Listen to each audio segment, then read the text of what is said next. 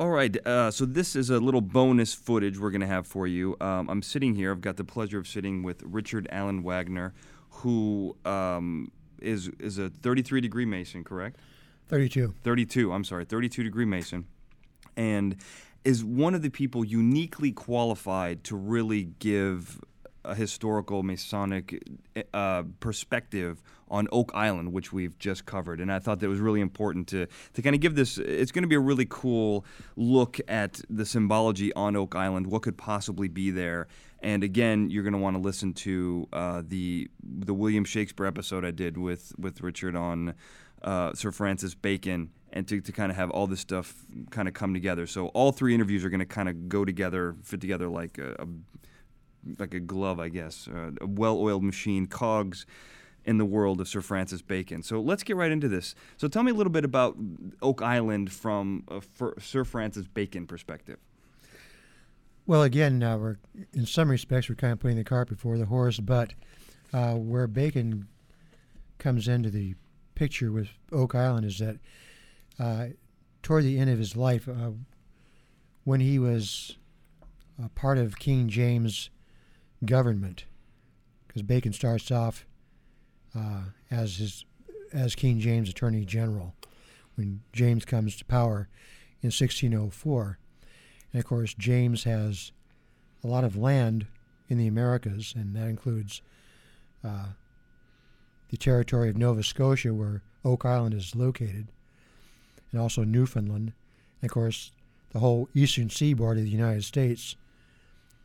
And Oak Island, of course, is this tiny little island off the coast of Nova Scotia that at one time was actually owned by Bacon. King James had deeded over parcels of land, immense parcels actually, to Bacon at that time. So Bacon, at least in those years, actually was the owner of Oak Island. Did he ever go there? Actually, there's no evidence that he did. There's no evidence he ever left England, for that matter, to go over to the New World. We don't know that he ever did.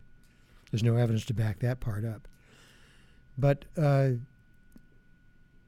what could possibly be there? Well, there's a lot of speculation that in addition to all the treasure of the Knights Templar, the treasure, all the other possible things that could be there, like the Ark of the Covenant, the Holy Grail, whatever, that somehow possibly the original manuscripts of Shakespeare could be included in that treasure.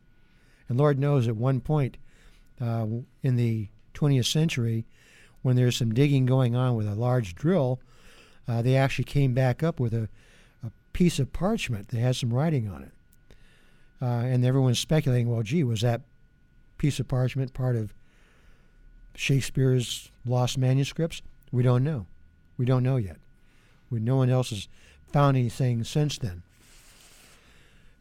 But it's interesting that Bacon would write in his Advancement of Learning about using mercury to as an agent to preserve manuscripts and preserve parchment writings. And sure enough, later on, we find that on the island they found used flasks that had once contained mercury.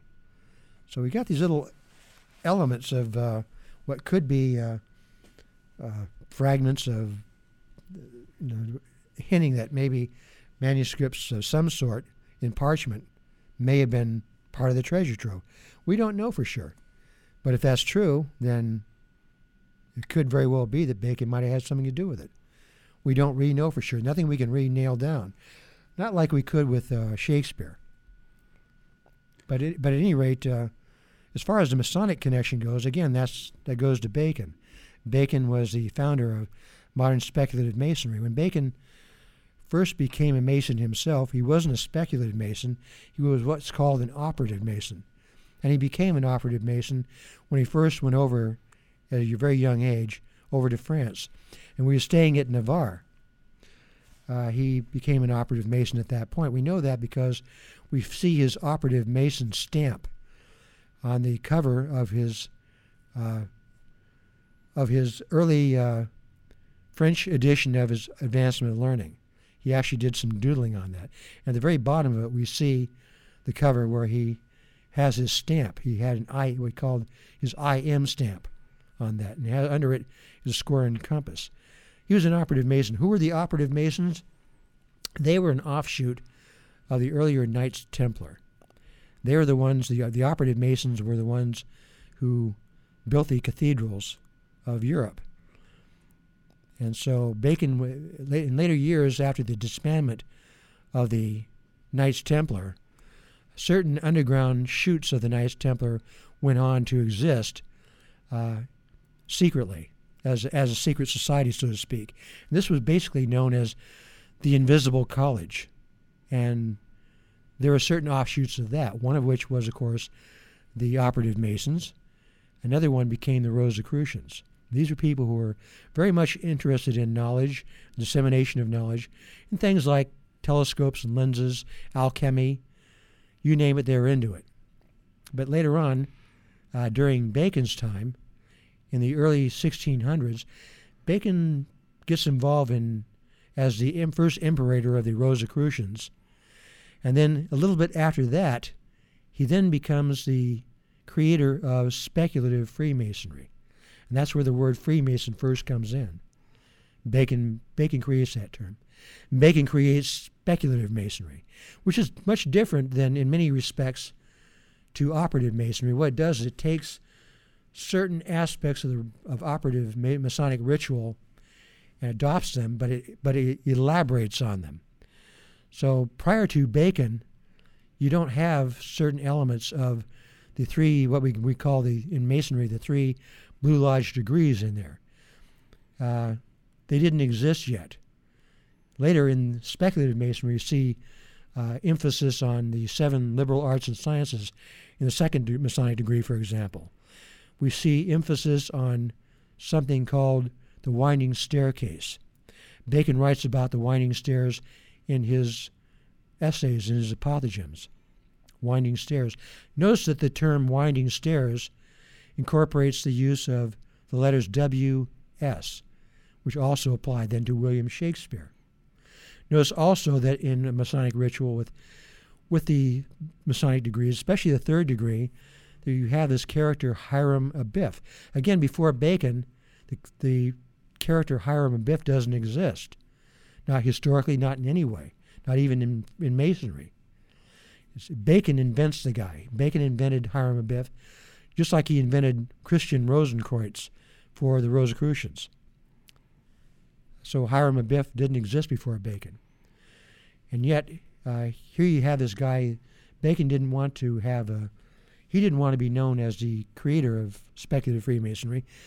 He has Hiram Abiff as the creator of speculative Freemasonry. Same he does with Christian Rosenkreuz. Again, Bacon doesn't want to be known as the creator of either of these mythical figures. And the reason he doesn't want to do that is he doesn't want them to become religions unto themselves. He understood that would become a problem later on. Later in later years, certain things would show up on Oak Island. They would have Masonic significance. There are, for example, rows of stone that are set up on certain parts of the island that have significance as Masonic in terms of Masonic symbolism. For example, what's called a circumpunct, or a circle within a point within a circle, shows up in a rock formation. Other places you have triangles of rocks that, in some cases, you see the triangles representing the square and compass, the Masonic square and compass. In one place you have a large boulder that, when turned over, gives you the capital letter G. And again, this wasn't significant until Bacon created speculative Freemasonry, because the letter G didn't have any significance to anybody yet.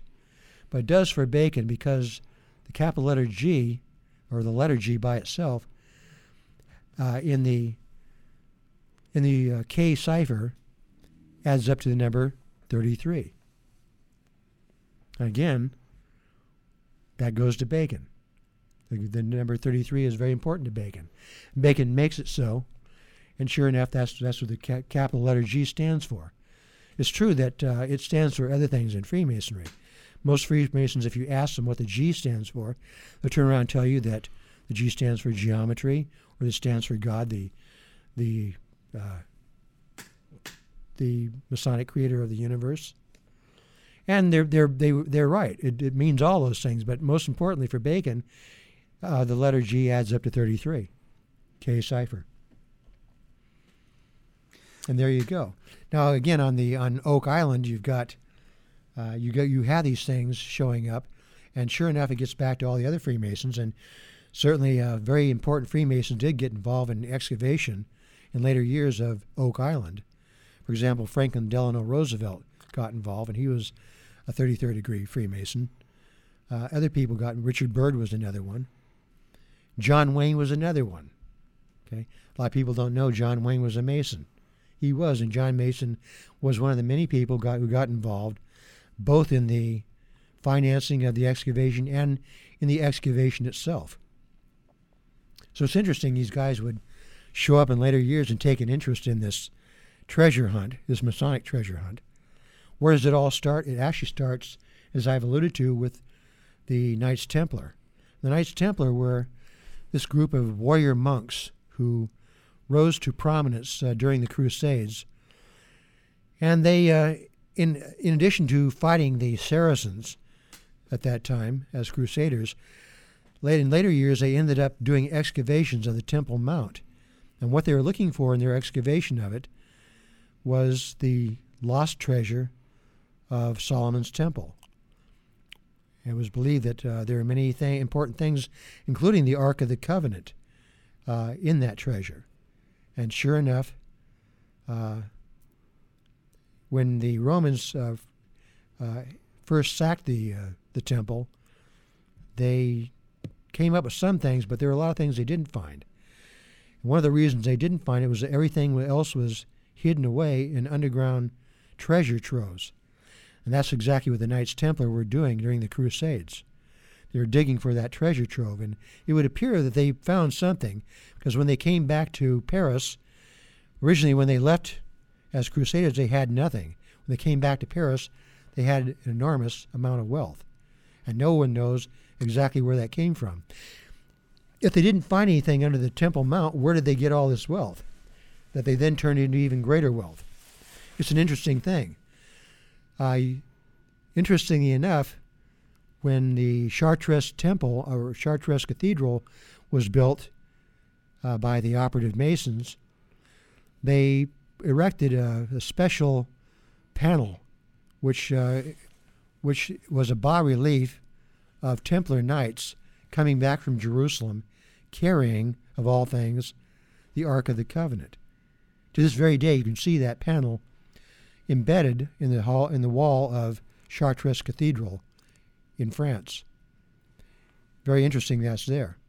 But it gave rise to this myth that the Templar Light Knights, A, found a fabulous treasure beneath the Temple Mount, and B, part of that treasure included the Ark of the Covenant, which was believed to have been part of that fabulous treasure. Over the years, the Templar Knights invested in a great deal of land. They had the largest landowner up until 1307 when they were disbanded. They were involved in making awesome loans to everyone. They were the founders of a modern banking system. They were the ones who invented the modern banking system and everything that went into it. So they did, in fact, historically have this fabulous treasure they kept in Paris in their commandery. And interestingly enough, the year in 1306, the King of France, who was known as Philippe the Fair, he was Philip IV, actually was allowed into the Templar commandery and actually got a look at the treasure and was quite impressed with it. And he made up his mind a year earlier that he was going to end up owning that treasure. So what he did was he turned around and he went to the Pope Clement V, who happened to be a relative of his, and he put a bug in Clement's ear to the effect of, hey, let's let's go ahead and outlaw the Knights Templar, and let's go ahead and help ourselves to that fabulous treasure they've got. And that's exactly what they did. They planned the whole thing out in secret. They planned a secret dawn raid, which turned out to be the morning of Friday the 13th, 1307. And sure enough, that's exactly what went down. However, somehow the Knights Templar got wind of it. And sure enough, in the morning of October 13th, 1607, when Philippe went in to claim his prize, it wasn't there. It had been removed secretly. What happened to it? Well, go figure. It was carted off, wasn't it? Guess what else was missing, aside from the treasure? The Templar fleet that was moored off of La Rochelle, France. It consisted of 18 ships. The Knights Templar had used these ships throughout their exploits in the Holy Land during the Crusades. These ships were missing along with the treasure. Where'd they go? No one actually knows for sure. But there's good evidence that they actually ended up in the Orkney Islands, northwest of Scotland. And who was there? Who was there to greet them? None other than a man by the name of Henry Sinclair, who was the Earl of the Orkney Islands at that time. This is during the reign of Edward I, otherwise known as Edward Longshanks. And this is also a time when Scotland was at war with Edward, or Edward was at war with them. In later years, Robert the Bruce would then turn the tides and also would win the Battle of Bannockburn with the help of the Knights Templar. But it would appear that they actually did end up in the Orkney Islands initially. And over time, gradually the treasure appears probably to have gone from the Orkney Islands into what became Roslyn Chapel in Scotland. Again, that's a whole other story. But it would appear that that's exactly where it ended up, in underground tunnels and warrens beneath that chapel. Later on, it would also appear that it was again transferred, very possibly, to the New World. Did it end up in Oak Island? Could be, because guess what happened with Henry Sinclair in the late 14th century? Henry Sinclair actually did go to the New World ahead of Columbus, and he went there with Antonio Zeno, an Italian explorer. Zeno had run his ship aground in the Orkney Islands, and Henry Sinclair took him under his wing, and it just so happened that the reason that Antonio Zeno was heading that way north was he was following an old Viking map he had gotten hold of. And the Vikings, we have a lot of evidence showing that they had actually explored the New World about 1,000 years prior to Columbus. There is concrete evidence, archaeological evidence, that does demonstrate that. So here you have, in the 14th century, nearly 100 years before Columbus, you have Henry Sinclair along with Antonio Zeno following the Zeno map, as it was called, following the shoreline around Scandinavia and following that Viking map that then took them to Newfoundland and Nova Scotia. What did they find there? Well, amongst various things, they apparently found Oak Island as well. And that's essentially the Sinclair and Knights Templar connection to Oak Island.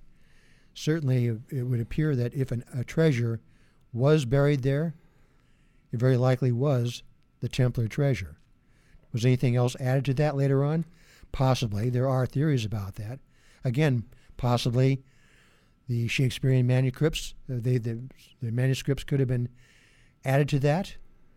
In addition to that, there's speculation that maybe other people might have got involved. For example, Francis Drake may have gotten involved in the thing. Francis Drake was certainly a contemporary of Bacon's. Drake, interestingly enough, in the late 1500s, made a secret deal with Queen Elizabeth that he could work as a privateer and he could raid Spanish ships. Now, at that time, England was not yet at war with Spain.